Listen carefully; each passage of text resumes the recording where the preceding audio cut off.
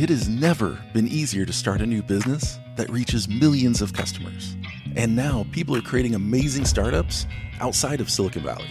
But starting a company doesn't equal success. In this podcast, we dive into how founders across the southeastern United States are succeeding, why they fail, and everything in between.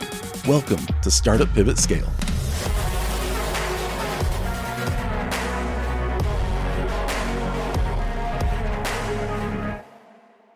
In 2018, a new trend emerged. It wasn't technology, a new app, or someone claiming to be changing the world. It was a vest. Not just any vest. It was a Patagonia fleece vest that was branded with the logo of your favorite startup, VC firm, or company name. Elite VCs were wearing them for years, and a new innovator cracked the code.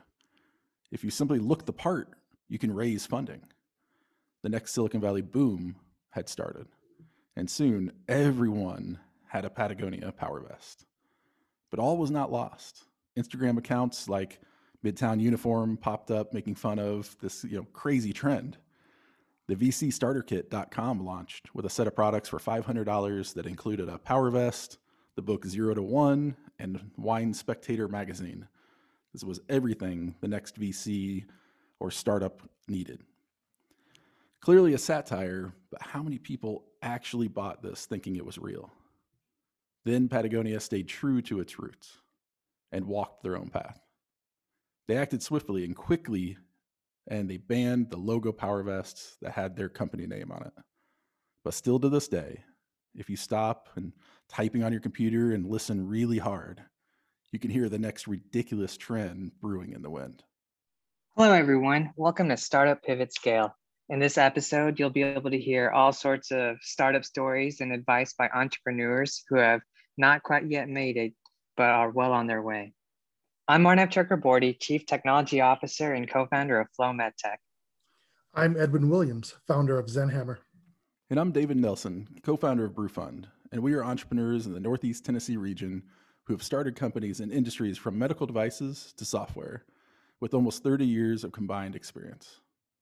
So David, Edwin, what has been the funniest trend in startups that you two can think of?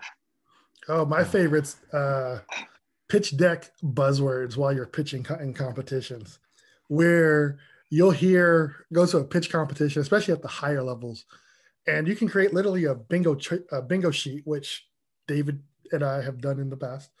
Travis made one. And you can go through and mark off like, okay, what's going to be this year's buzzwords? Machine learning and AI was big for 1 year, where literally every startup we heard had machine learning and AI. This year, everything's built on blockchain, Tangle, or some sort of crypto foundation. So like you'll hear a pitch like, hey, we've Uberized this app or apps to Uber of this, and we built it on the Ethereum blockchain, and we've put in NFTs for unique codes. That way our machine learning and AI can then optimize this blah, blah, blah for da-da-da-da-da. And in 5 years, we will make $10 billion. That's truly just ridiculous. I've just been hustling to create a synergistic pivot to become the Uber of cat daycare that's built on top of the blockchain as a streaming services platform. Wow. Well, a pitch like that in Silicon Valley, you could probably get a couple million right there. I have no idea what you're doing, but you sound pretty smart. I've been doing this forever, and I'm still not sure what I just said. That gives me an idea for this year's Pitchers and Pints or Pitches and Pints. If you guys don't know, this is like a competition that we host, and we started a couple years ago where we have local entrepreneurs pitch their ideas to the community. I was thinking for this year, maybe we do this bingo idea. We come up with a bunch of buzzwords, hand it out to the audience, and the first one who hits bingo gets a prize. I can just see that somebody's like, they all have to pitch their ideas in 5 minutes or less, and I can just see a nervous person up there pitching, and they get 3.5 minutes in, and all of a sudden a woman stands up in the middle of the crowd and just yells, "Bingo!" I heard platform. Half the audience we'll keep the audience engaged, right? Yeah. I remember Travis coded up Bingo Conf for the MicroConf event, and we released it publicly, and it was pretty fun. We sat there and listened through, and I think Travis got bingo twice. I got one away, and then we took a break, and then it was such a shame. But Yeah. I think it's the funny part of it is that you have, I mean, even we called it Trendly, right? Because the naming of everything, that's kind of my, that what Google, kind of after Google, there was this precedent that's still kind of around that you have to have a 2-syllable name. If you have 3, I don't know, you're pushing it. I'm If pushing you have it. 4, Oh, no no. way. But, Mhm. trend.com's taken, so it has to be Trendly or Trender. LY. Yeah, Trend. Trender with an R, IO. not TRENDR. Yeah. Yeah, .io, .me. No .app. vowels. Oh yeah, no vowels. Yeah, it's All lowercase. and it's funny how like diehard people are on it. Like if you do something different, it's it's never going to work. You're never going to be successful. And these trends just kind of they come and go all the time. But I don't think they're all bad. Do you guys have a favorite trend that's happened in the last few years? There's trends you get caught up in and then you just do them. Like for instance, like entrepreneur fashion. It's like if you're a tech entrepreneur, you dress a certain way. It's like don't go to a MicroConf conference dressed in a business suit because everybody looks at you funny. You better be in like jeans, slacks. Do you know where the anti-business suit thing came from? Like why that became kind of a trended topic? Why that's such a... I actually do not. So that actually came out of the book 0 to 1 by Peter Thiel that almost every Silicon Valley entrepreneur reads. And it's a good book. You should read it. I've read it. I totally forgot about that part. Yeah, that's one of the first things he talks about. That In the VC Oh starter yeah, if he kit, sees right? an entrepreneur in Yeah. a suit, he thinks they're overcompensating for something. Yeah, exactly. It's like, they don't, if they're doing that, they're not part of they're not really part of the culture. And so that, as that came out, and that's true too. I mean, Steve Jobs was nervous about people that came in and purely in suits, or it just wasn't, it showed you were outside of the culture, but it became this big trending topic where everybody was like, oh, you can't go to this, you can't do this, you can't do that. All because when after that book came out, it became the trending kind of the discussion point. I think And that's it's just kind of insanity too. it's interesting because it's different in our industry in healthcare and medical devices and stuff. Like I could never see myself going to one of these conferences and not wearing a suit. If I went to one of these conferences in jeans and a t-shirt or something, and I was trying to like seek the opinion of these key opinion leaders, physicians and stuff, I don't think they would take me seriously, and so like in the healthcare industry and stuff, we have to dress up. I like not wearing suits. I wish this trend would have picked up in healthcare, but it didn't. Maybe it will one day, but you seem out of place if you are not in a suit and you're trying to run like a medical device company. You show up in like a conference or something, I don't think you're taken seriously. So I mean, all the doctors, that's different. their culture, what they've been around, and they want to see that kind of similar, the administrators too. They've been in that culture their whole lives. So maybe the trend in that space is to actually wear the suit. Mm-hmm. Maybe you're just being trendly if you're wearing a suit at a medical device conference, aren't it? I mean, you didn't think of it that way, did you? Using gym shorts at a conference, that was another short trend. I don't know if they still do that. Where Gym like shorts at what? You'll see like a person come in sometimes like they're even more underdressed. It's like, oh, that must be the resident VC who just came in out of the gym. No, there is some truth to that, though. I'll never forget this story. So we had, this was my company at the time, Data Lanch, that I helped co-found with a friend of mine. And it was a medical IT-based business. We were doing predictive analysis on population set data within the medical records. And if that doesn't make sense, it's okay. It doesn't matter. But we won this data competition at Practice Fusion, which was a free EMR. Mm-hmm. And they had us come in and present at their corporate office. And they took this parking garage in downtown San Francisco and converted it into offices. Like you had the ramp walking up, like the bottom was parking, the ramp as he came up, like then it opened up and they actually filled in the center with glass. I mean, it was a cool thing. And there was like, because where the gap would be for the parking garage, that was all windows and everybody had their pets in it. It was just really open space office, which was cool.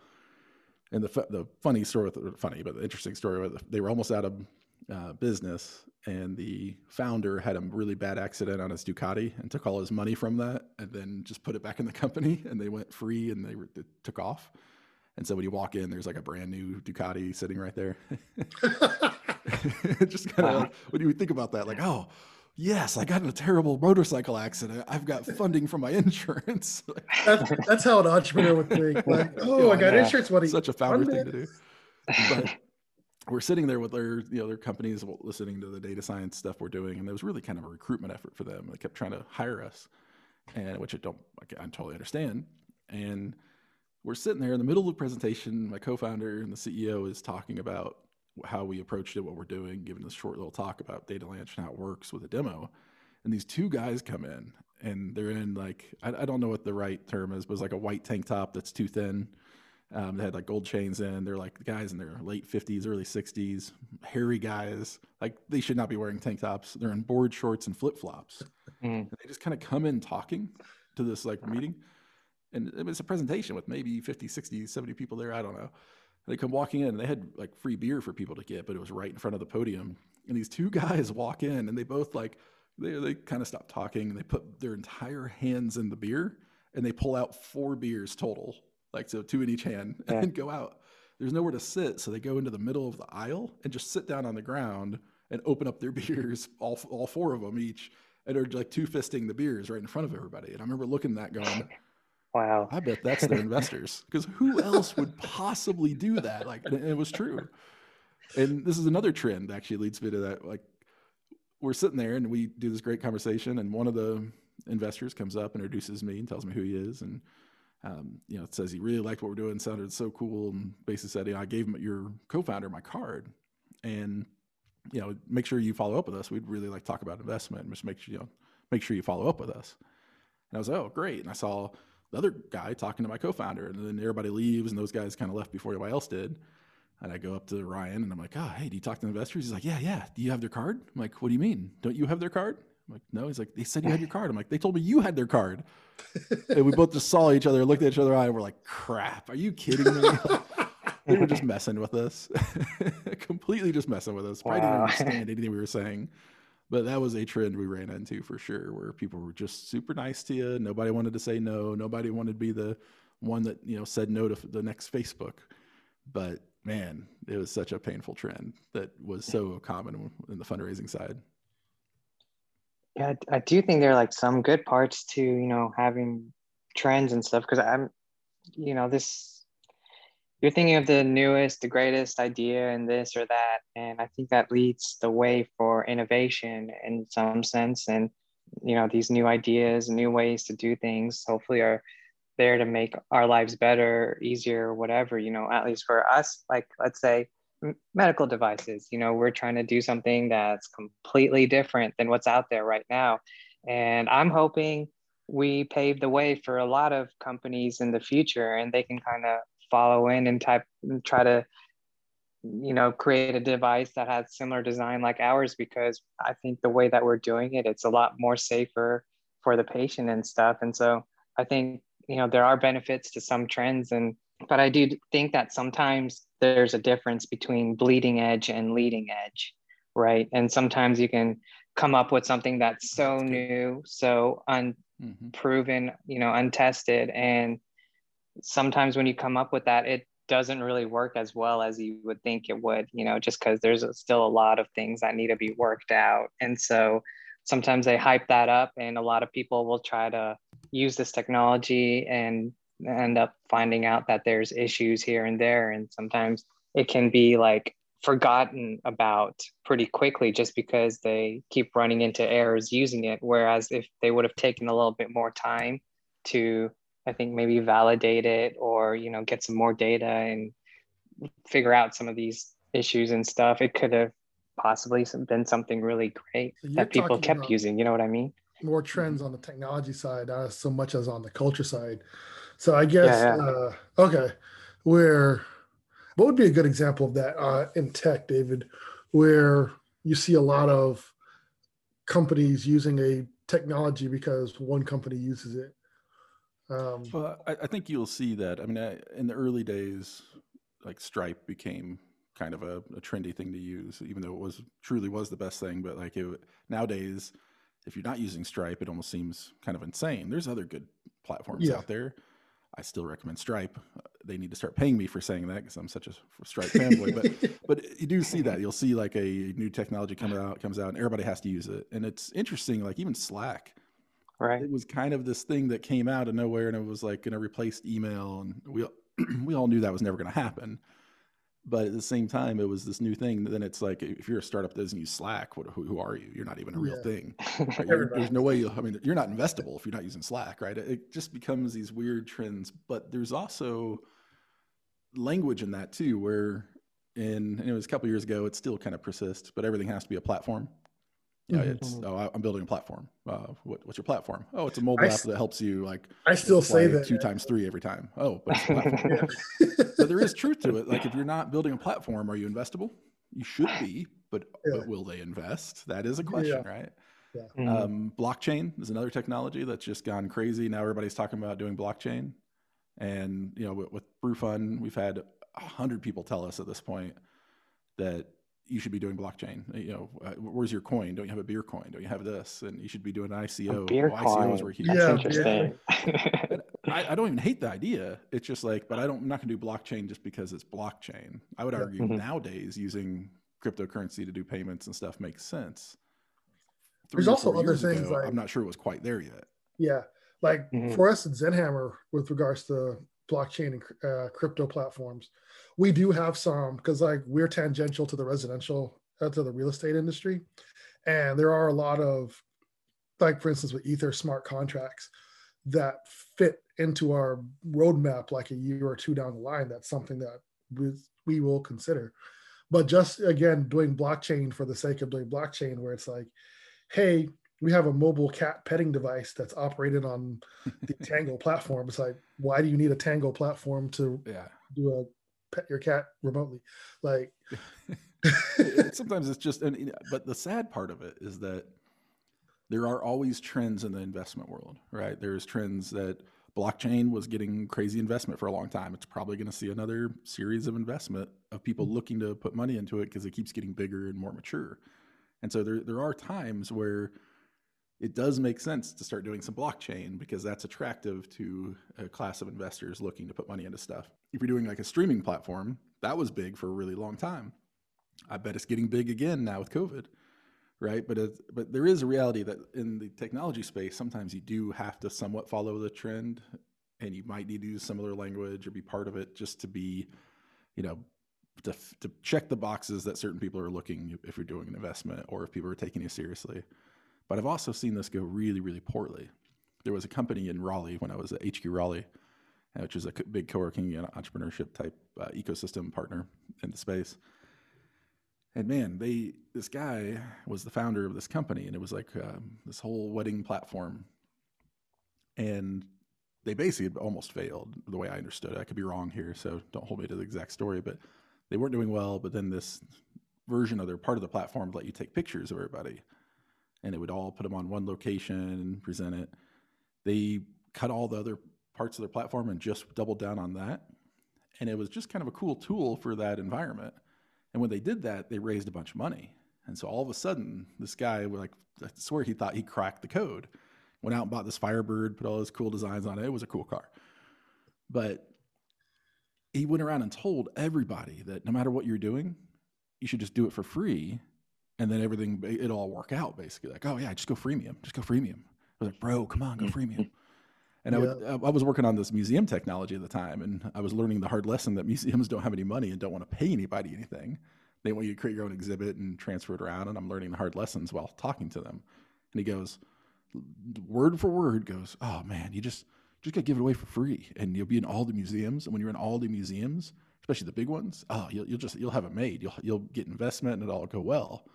And I just said, well, if I do get in all 30 museums that are big museums that might have enough money to pay me someday, how am I going to make money? I'm going to turn around and tell these people that don't have any money that, oh, I'm giving it for free, but now it's time to pay me. I said, well, how are you guys going to make money? And he said, oh, we're just focused on growth right now. And I just laughed but he went around and told everybody else at this big event how they should all go freemium. In 2019, they went out of business. Right? It was webpix.com. Yeah. And there's other issues that were wrong with it too, but it was a founder that had found, and they were like the all-star in HQ Raleigh. This wasn't just like some random, they had the biggest office, they had filled it full of people, they'd raised a bunch of money. I mean, this was a happening startup. It wasn't like they had a problem with, it wasn't like just two guys in a garage trying to make something happen. This was one of the shining stars. And the guy was really nice. I'm not trying to make him out to be bad. He was very passionate, treated his people well. I mean, he did, from when I was there, everything I saw, he was a good guy. But the trend becomes, oh, this region has this shining star. Everyone else should do what they do because that's what works. Oh, do what he does. Even the advice, I always say that I've heard that don't just take my advice word for word, right? I have my own experiences, but you guys have to decide, whoever's listening and takes my advice out there, they have to take that and apply that their own way. Just because what worked for me may not work for you. I would argue what worked for me probably will not work for you.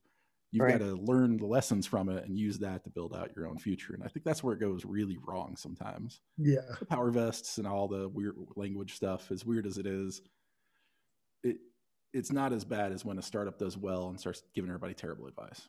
Yeah. I will say one trend back on before we continue on bad trends, a good trend has been the co-working space boom across the country. Oh, absolutely. Yeah. And working from home like, and hey, your startup, hey, there's like 5 co-working spaces you can go to. Hey, cool. And you meet other entrepreneurs. And I think you start working alongside other entrepreneurs and like magic happens. It really does. Yeah. Really incredible what can come out of it. You need a co-working medical device or medical device co-working lab. That would be cool. Yeah, there are some around the States. Like there's actually like some, I don't know, I guess you would call them incubators or something, where you kind of have like this, we haven't been a part of one, but like I've heard of them where you kind of go into this lab area and you all kind of work together and stuff. And it's just people who are doing medical devices. And I think I'm not sure if you have to be accepted. I don't know if it's like a open co-working or it's like somewhat selective, but they might filter you based on like what you're doing. But I think there are some out there. That's cool. That's cool. Yeah.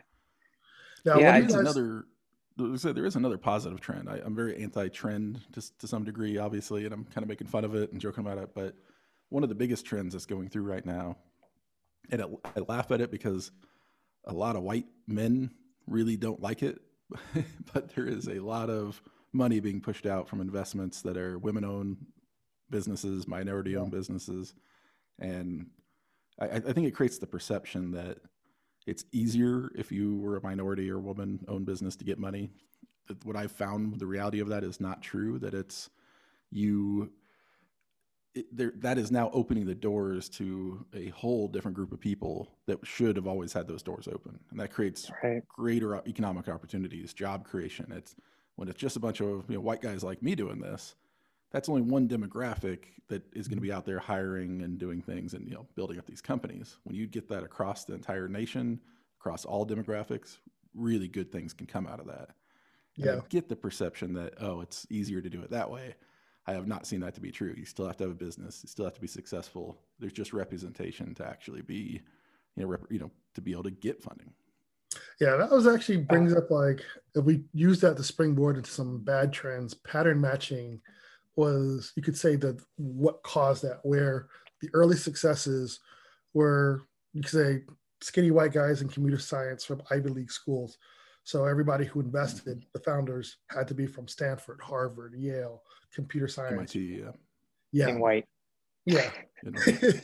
And so, it's like, if State University. Yeah, it's like, if you couldn't find another Mark Zuckerberg, you better find him at one of the Ivy League schools, because he's going to make you another $1 billion. Mm-hmm.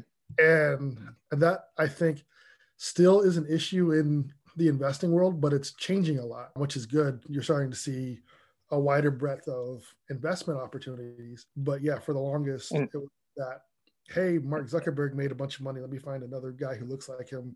Fits the profile. And make me I've seen a rise in like minority owned funds too, like VC funds and stuff, which I think that's going to be really exciting to see how they give back to the communities and invest in startups and stuff moving forward.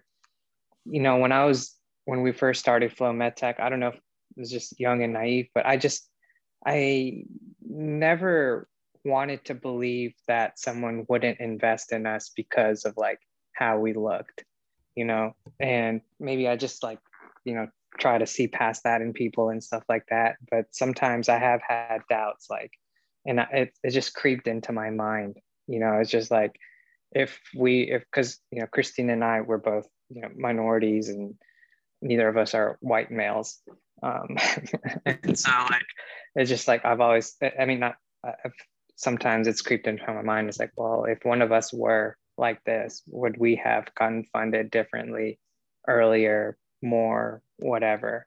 And I mean, I don't know. It's just like a harsh reality, I guess. And it sucks that you have to even, those thoughts even creep into my mind. And I try, like, I've never seen myself as different, you know, like I've always thought like people would look at what we have to offer more than just us, you know. But yeah, I think it is. It's amazing when you see the numbers of it, because I never thought of it too. My high school is not super much multicultural, but it was enough where we had people on, you know, the football team, basketball team from all over. We even had German students, you know, come for time and play sports with us. And so it, you know, I was very fortunate in that regard. But then you get into the rest of the world and you start seeing the numbers on it, and the fact that minority-owned founders have like 3 to 5 times harder, or 3 to 5 times less likely to get funding from the same VC fund than somebody else. And it's a hard thing to judge too, because you also have people that have good ideas, that have bad ideas. I mean, there are other factors where just because they don't invest in somebody, it doesn't mean it was because of the racial issues. It could just be because they didn't believe in the idea. Yeah. But as they've been researching and diving into it, they're finding that that's just not always true. And it's just not, if it was, the representation would be more even across the board. Yeah. Reid Hoffman, I think, did a talk about that, where I think it was a startup he was mentoring. It was woman founded, and she sent him an email saying that she couldn't get funding for her idea. And he said, well, send me your growth charts. And he looked at them. So then I might be misremembering the story. Either he tweeted the growth charts or another person tweeted the growth charts. And all these people were like, hey, I would love to invest in that company.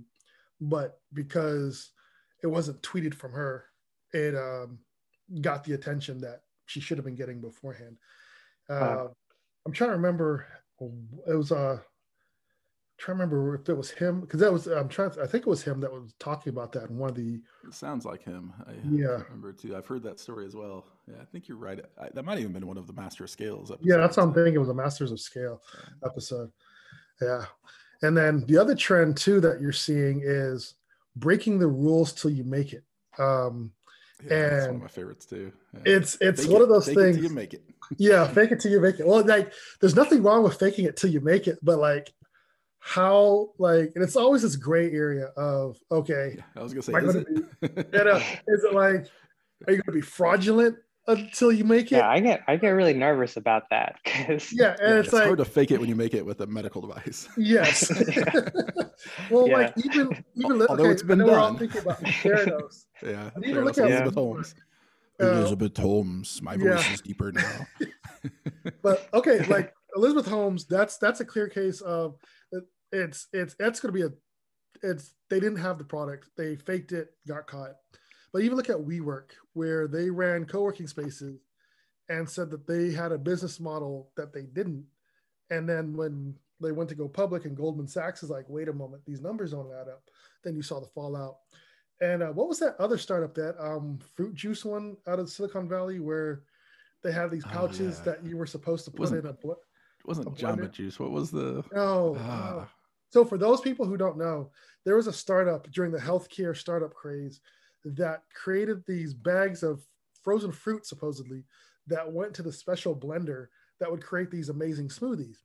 Mm-hmm. What happened was someone ended up breaking a bag on accident, and there was no frozen fruit. It was just a smoothie that they were selling you, that they had, and they were selling you this like several $100 blender that did absolutely nothing. And that's how they. It was like juicier, and it basically was a $400 device that just basically they found out just squeezed the juice bag out of a bag. Like, it was originally a $700 machine. Like, no vowels, 2 syllables. Yeah. Oh yeah, I really think it is. It's JUIC with a big ERE. I can't really. Yeah, JUIC. I think that's an E. JUICRO, Juicero, or. And so, like, $400. The headline is The $400 appliance that squeezes juice out of a bag appears unnecessary. And investors were scrambling to get on the subscription services made this juice presser a star in 2016. There's a video of somebody just squeezing the bag out. Oh, man. But yeah, it's like you have those, and then it creates what it's like this break the rules culture. And there's nothing wrong with doing something different, but it's like you can't go out and commit fraud and then say everything's forgiven when I have $1 billion because you funded me.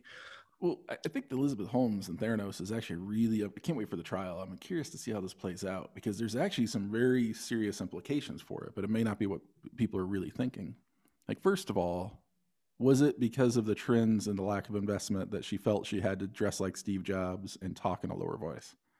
I mean, that pressure could be real. I mean, that was, I cannot literally say, I mean, as ridiculous as it seems to me today, being put in her shoes, it worked. Like it got people to follow her and everything else and got investment. I mean, that could be a direct result of these negative trends that have happened.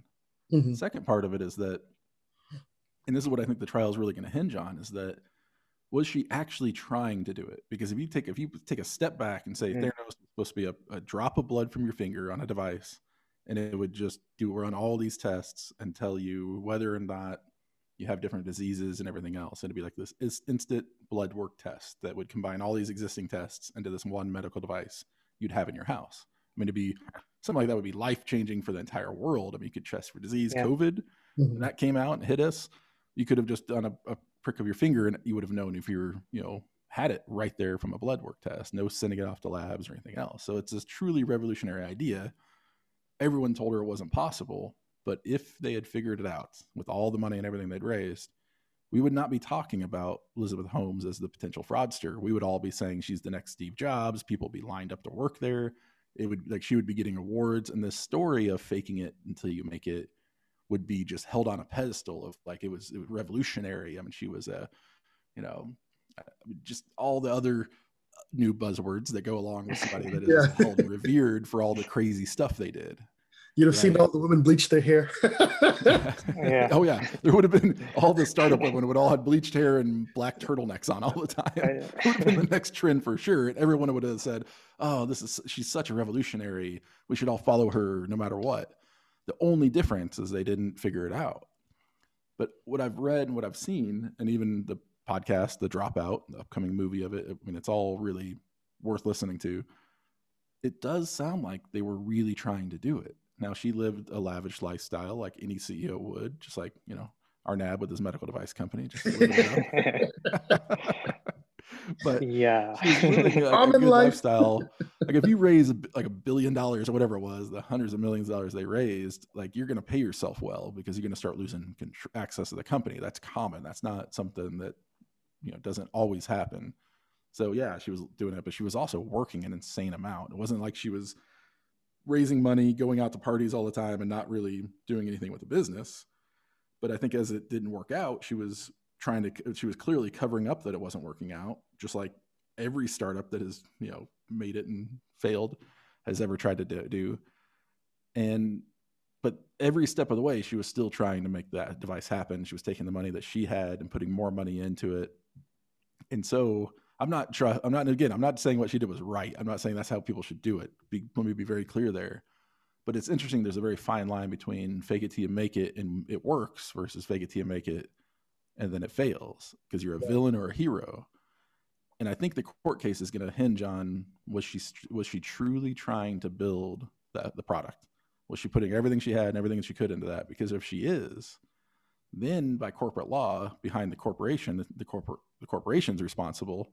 Yeah. You can be pretty negligent about your company. You can run your company into the ground as long as you're trying to do it right, and you're not liable. That's the whole point of having a limited liability company, a corporation entity to protect it. That encourages people to actually be risk takers and raise money and still be able to fail without immediately going to jail because you screwed up.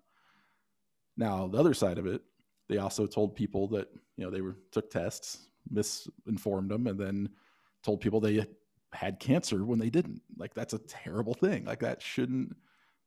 that never should have happened. That was too far. And that's really what kind of led to their demise too, as well. But I also go back to, would anybody be talking about those mistakes if it had worked? That's kind of a messed up question, isn't it? I'm actually trying to Well, think. I think Terrible. in addition to that, I think I read that they also lied about their annual revenues and stuff too. Yeah. And so they were saying that they were having like 100 million or something in revenues when in reality it was a lot less than that. And so I think that was also a big thing that they found, the investigation found or something. Well, let's take, here's a question for you guys on this fake it till you make it trend. Take eBay. When eBay started, they had so many fake accounts playing with each other. Everybody thought that the site was popping. So that's how they attracted people. They had like at the early days, it was like some crazy number, like 4 or 5 bots to every one person doing bids and posting stuff.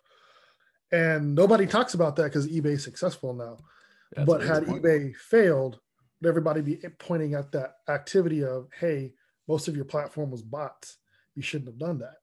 Yeah. I mean, you're trying to sell something and like it kept going up.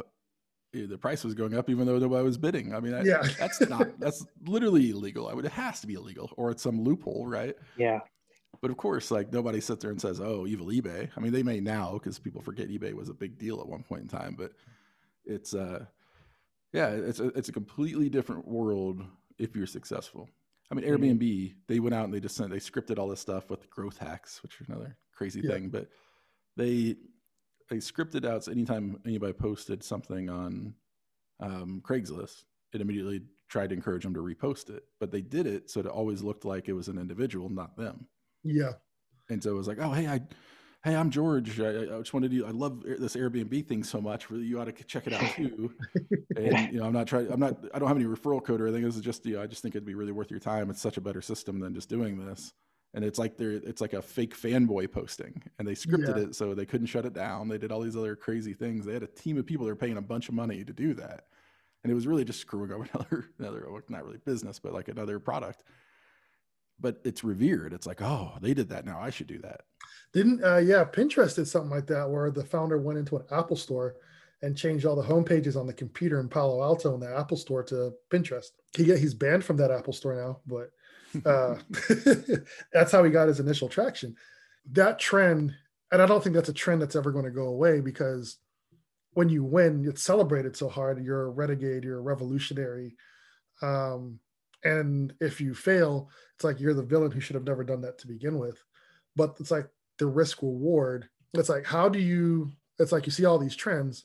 How do you determine which trend is the one that you should follow, which one is the one that you should ignore? And as you go forward, where it's like, okay, for Zenhammer, the trend in UI is making everything as simple as possible. That's a trend I think we should follow.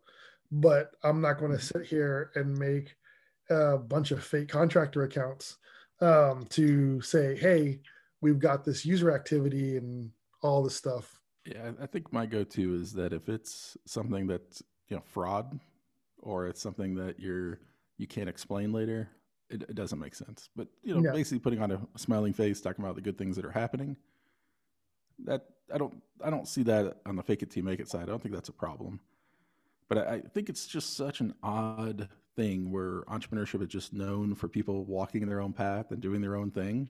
And they get so caught up in all these trends, growth hacks, fake it till you make it, do this, do that. If you don't do this, I mean, the investment world itself, like how you actually raise money, what you're supposed to say, what you're supposed to do, how it all works follows these really crazy trends. And it's like, why? There's just no reason for this, but it's part of the game. It is something that's out there. And sometimes you just got to throw on your power vest branded with your logo and go out and I have a question until somebody for you accidentally raises money for you. As we come to a close, I have a question for you guys. Are entrepreneurs making podcasts a new trend? I think we're kind of late to this trend. Yeah. We're definitely not early pioneers on this side, maybe in our region. But I mean, isn't that the trend though, to be late to the trend? Like you don't want to jump on it when everyone is, you don't want to be early. You don't want to be on it when everyone is on it. It's kind of take your time and get on it when you feel it. let it be cool for a while and get on it when it's no longer cool, because then it's cool. It's cool to not be cool. That's what's cool now. Yeah. I was thinking about it. I feel like sometimes it's a little bit self-contradictory, like startups following trends, because I think as a startup, you want to be innovative, you want to do something different, you want to create your own path. But then a trend is something that everyone is kind of jumping on and following and doing that. And so I don't know if there's like a balance or what, but like you're trying to do something different, but then sometimes you have to hop on a trend in order to move your business forward and to get it out there or whatever, or get yourself out there. You know what I mean? It's interesting to think about. To being such a trailblazer that no one knows what you're doing or talking about, to the point where all you're doing is following a trend for the sake of following a trend, and now you're just part of the pack. There's a happy medium of playing the game and making sure you're noticed and you're part of it while still walking your own path. And it's just one more thing to complicate everything, right? Yeah. We look forward to you joining us next time on Startup Pivot Scale. We'd also love to hear from you. Please consider leaving a review on your favorite podcasting platform. For episode transcriptions, past episodes, or to learn more about this podcast, connect with us at startuppivotScale.com or at StartupPivotScale on social media. This podcast is brought to you by Founders Forge, a 501c3 nonprofit that is dedicated to the underdog entrepreneurs of the Appalachian Highlands and helping them on their startup journeys. We do this by holding high-impact events, building a vibrant startup community, and through one-on-one coaching for startups. Learn more at foundersforge.com.